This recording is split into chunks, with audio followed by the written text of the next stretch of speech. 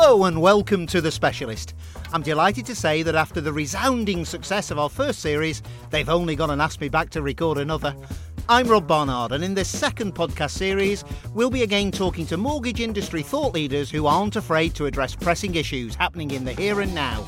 Over the course of this series, we will explore real-world affairs that are in need of their bold new ideas and expertise. Ideas that cut through the financial jargon and offer real-world specialist solutions for everyday people in the mortgage industry. That's specialist ideas from specialist experts for you to tune into at home or on the go. Hello and welcome to The Specialist. I'm your host, Rob Barnard, and in this episode I'm absolutely delighted to be talking with Simply Biz's Richard Merritt. Richard joined Simply Biz in December 2019 in the newly created role of Head of Strategic Development. He sits both on the Mortgages Senior Management and Fintel Group Operational Leadership teams, with responsibility for helping to shape and create the future direction of the Mortgage Club, working on propositional development with lenders and indeed intermediary member firms. Richard has such a wealth of experience in the intermediary market, having spent the previous 2 years as Managing Director of specialist mortgage advisory firm largemortgageloans.com. Prior to this, Richard spent 15 years working in many senior roles for one of London's largest intermediary firms, Alexander Hall. Richard, you're someone that I've really wanted to join me on The Specialist since we started, and so I'm absolutely delighted to have you live on air with me today. Delighted to be here, Rob. Really pleased that you're here. So come on. How did you ever find yourself in the mortgage industry? Was it something you always planned on? And if not, what was the original plan? Go on, give me something really good. Well, no, quite the opposite. I did English at university, and I came out of university saying I was. There were two things that I didn't want to do, which were financial services and sales. So I ballsed that up, and I started working for an IFA, doing some data entry. They offered me a job and stayed in and decided I wanted to do something a little bit more altruistic, so got into mortgages rather than investments. And So come on, obviously we're in a busy world at the moment. How do you manage to switch off when you're not at work? I know you like trips to Cornwall, so passing through Exeter as you go, and you're a very keen Southampton football fan, and I don't think there are too many of you in our industry. But other than that, what helps you relax? I like to do a lot. We do a lot of camping, a lot of walking. I help out training with my son's rugby team, although I never used to play. So training is more herding squirrels to a group of 10-year-olds. So and lots of gigs. I love going to see bands. So as I said earlier, I'm absolutely delighted you've agreed to join me today. But you're here to talk to me with your Mortgage Climate Action Group hat on. So you're here to talk to me about everything green. And that's one of the key things I think that's on everybody's lips at the moment, the green agenda. I mean, firstly, how on earth did the English reading got into mortgages, wanting to be a journalist? How on earth did you find yourself being one of the industry's leading figures on the green agenda? So for me, it's sort of something that has become more increasingly important. The older my kids have got, they're really passionate about it. My youngest's idol is David Attenborough, and I think gradually we've seen climate change come more and more to the fore, and I wanted to do something about it because I want to be able to look my kids in the eye and say I used my position of privilege for good. So I think we need to make it clear, sort of the Mortgage Climate Action Group, these guys aren't people that glue themselves to roads, are you? No, definitely not. So it is a collection of currently the largest distributors in the market, and the whole theory behind it was to sort of get together and give the advisors that we represent more of a voice. You can see lots of things coming down the track from government change, trade bodies, but a lot of the narrative in the market is advisors are going to have to.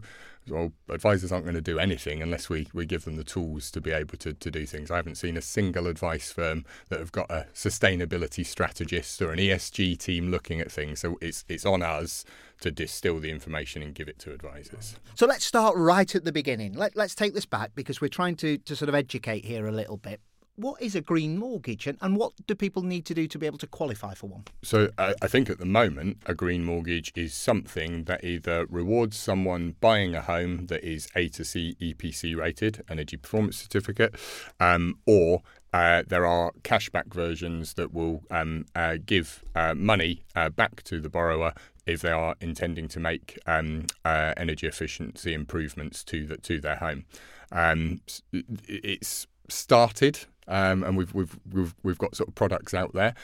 What we need to see now is much more development of that. And where I'd like to get to is that we're not talking about more green mortgages.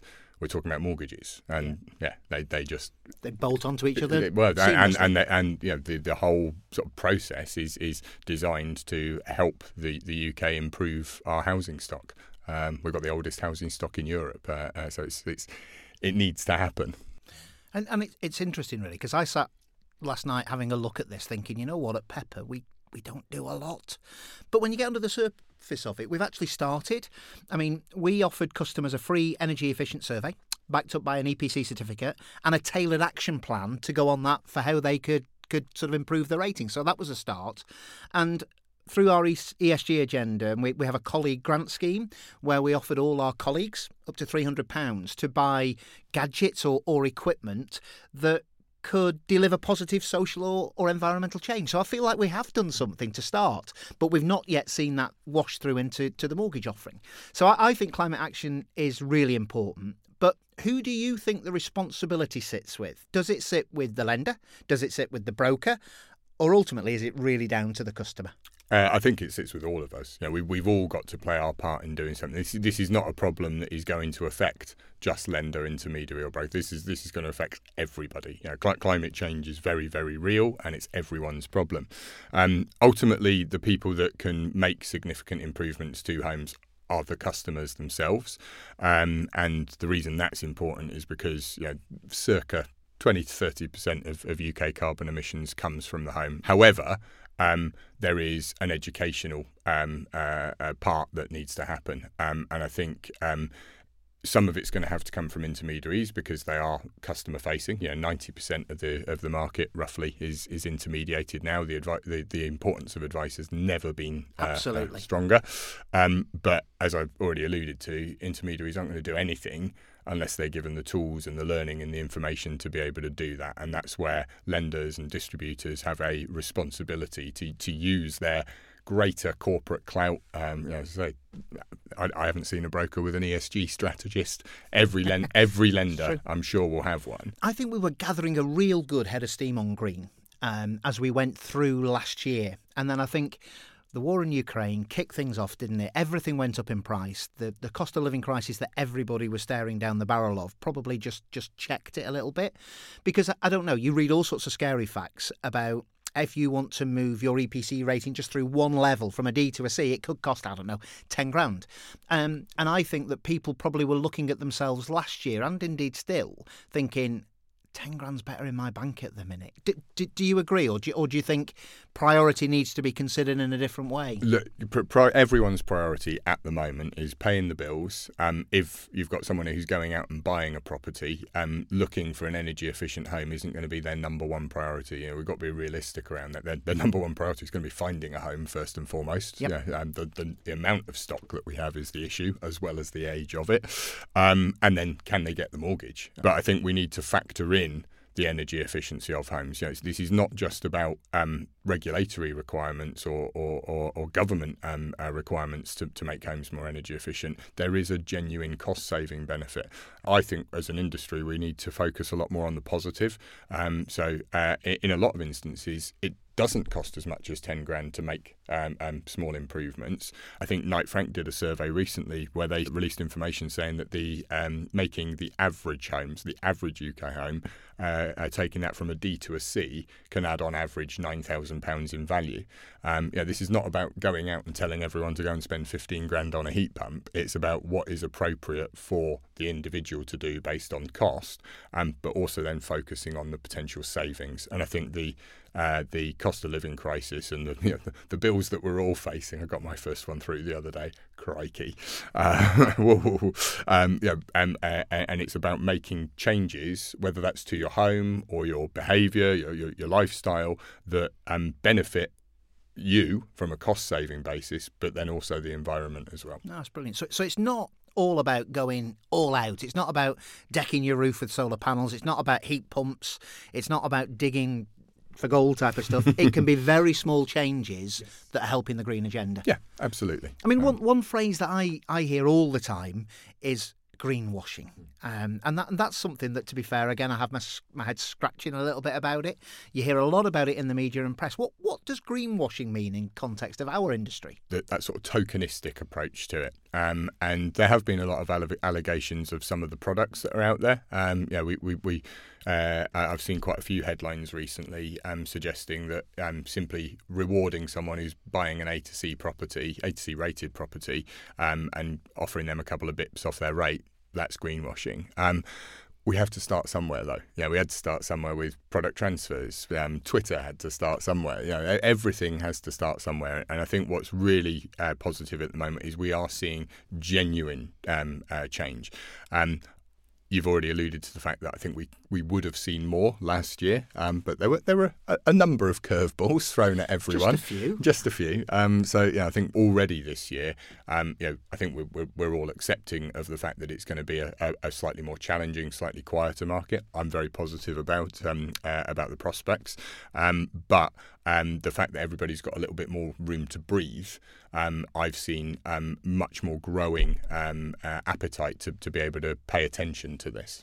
So we're saying basically, Pepper, we could go out, not a couple of bips off a product, exactly the same product as for everybody else, but knocking a couple of bips off if your EPC rating is ABC. That to me is greenwashing. It's a right approach. So I would actually say I don't think that is greenwashing, but I think it needs to be supplemented with a host of other things. So you touched on some of the things that Pepper have done. I think offering people free EPC surveys is a great start because it encourages the customer to be curious and start looking at things. The fact that you've got me talking about it and you're putting educational content out into the market, that is great. The fact that you're doing then a lot for your staff and getting more people to be aware of it, that is great. For me, it's more about focusing on the bigger picture and longer term change to consumption and behaviour rather than just products. No, that's good. So what finance options are available for customers? If they think, you know what, I want to really get into this, I can see the benefit and I believe in it, what finance options are available to customers who want to improve their own sort of, if you like, carbon footprint of their property? And how can a mortgage lender help in that respect? Where a lender can come in to play is, again, use their sort of greater scope to be able to actually spend some time looking at this stuff and potentially introduce our customers to the right processes to do, because you talked about solar panels there. If we all just went out and stuck solar panels on our house straight away, then probably damage the foundations. There is a staging process to doing these things. And back to the point on cost, you can actually make small benefits without actually having to do a huge amount of work. Changing your light bulbs to LED efficient light bulbs. Tick, done that. Yeah. Water jacket around the boiler. So putting you on the spot. Yep. Do you know your EPC rating? I do. Do you know what? I don't. So I think the starting point is find out what your own EPC rating is. I think it's a really good starting point. And it's so easy to check as well. And that's something that brokers, I think, are going to need to have to do with every single customer now, because back to that point on where the market is, there are cheaper products for green rated properties. And I think we're already in a world where if a broker isn't checking a customer's EPC rating, there is the potential that they're going to make an incorrect recommendation. Wow. Or there could have been a better product available. So are we driven by government timelines here? I mean, have they set it? I know we talk about carbon net zero and all that sort of stuff, but what sort of timeframes are we facing? We've got to be driven by government timelines. And I think the first one at the moment, although it's not definitively confirmed, is for landlords. They're already not allowed to let properties anything less than E-rated, and then come 2025 it's got to be up to C-rated. Yep. I think it has to start with government, and I think where we need to get to is an encouragement to get more people to make an improvement to their home or behavioural change. For me, one of the biggest potential vehicles for this is stamp duty. We've seen what a fantastic incentive for the market stamp duty is. I think everybody's benefited from that. Customers, advisors, lenders over the last few years. Maybe not conveyancers all the time, because I think they were under a bit of pressure. But that clearly is something that encourages people. So is there something that we can do? If you're buying a home and then you can evidence that you make improvements to it, can you become able to get a stamp duty rebate. That could be a great way of incentivising it.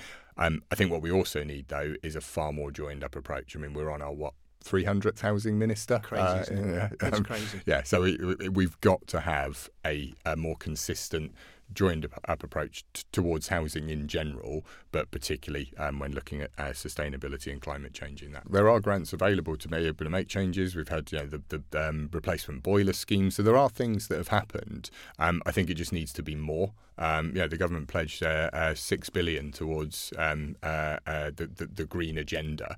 That was announced fairly recently, but based on the information that I've seen, it's a $300 billion problem. So we need more. So we've already touched on it a little bit, but how do you think brokers can earn the salt here? Because I think they have got a massive part to play. So how can brokers add value by discussing green options with their customers? So I think it adds credibility. You're looking beyond just the mortgage. I mean, obviously it can have an impact to the mortgage, but genuinely looking at someone's outgoings. Oh, hold on, I can see you're spending X amount on this. They've got to do that as part of their recommendation and affordability assessment.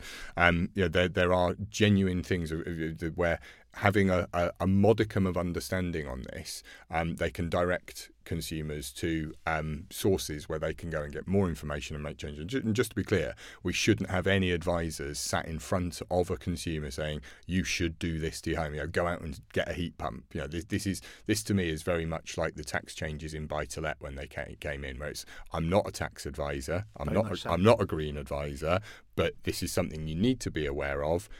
Here's somewhere you can go for more information and direct them towards it.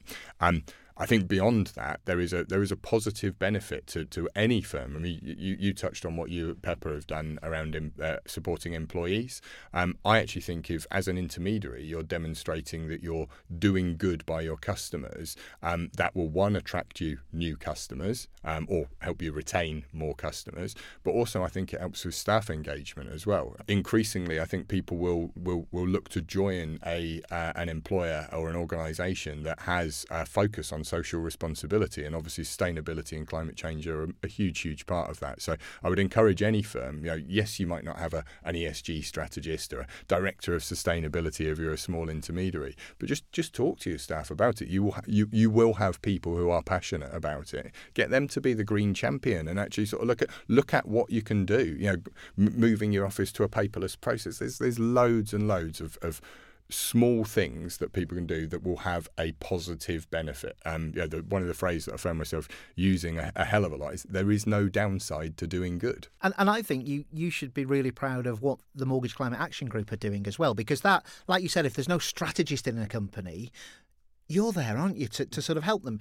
So what does it aim to do? What does the group aim to do? And how can those people that maybe want to find out more actually find out more about what the Action Group does? Yeah, so in really simplistic terms, we're looking to give advisors a voice, make sure that they are represented in all of these discussions, and then raise awareness of the issue, raise awareness of how they can support it, raise awareness of the type of things that they might want to do to start the conversation with consumers.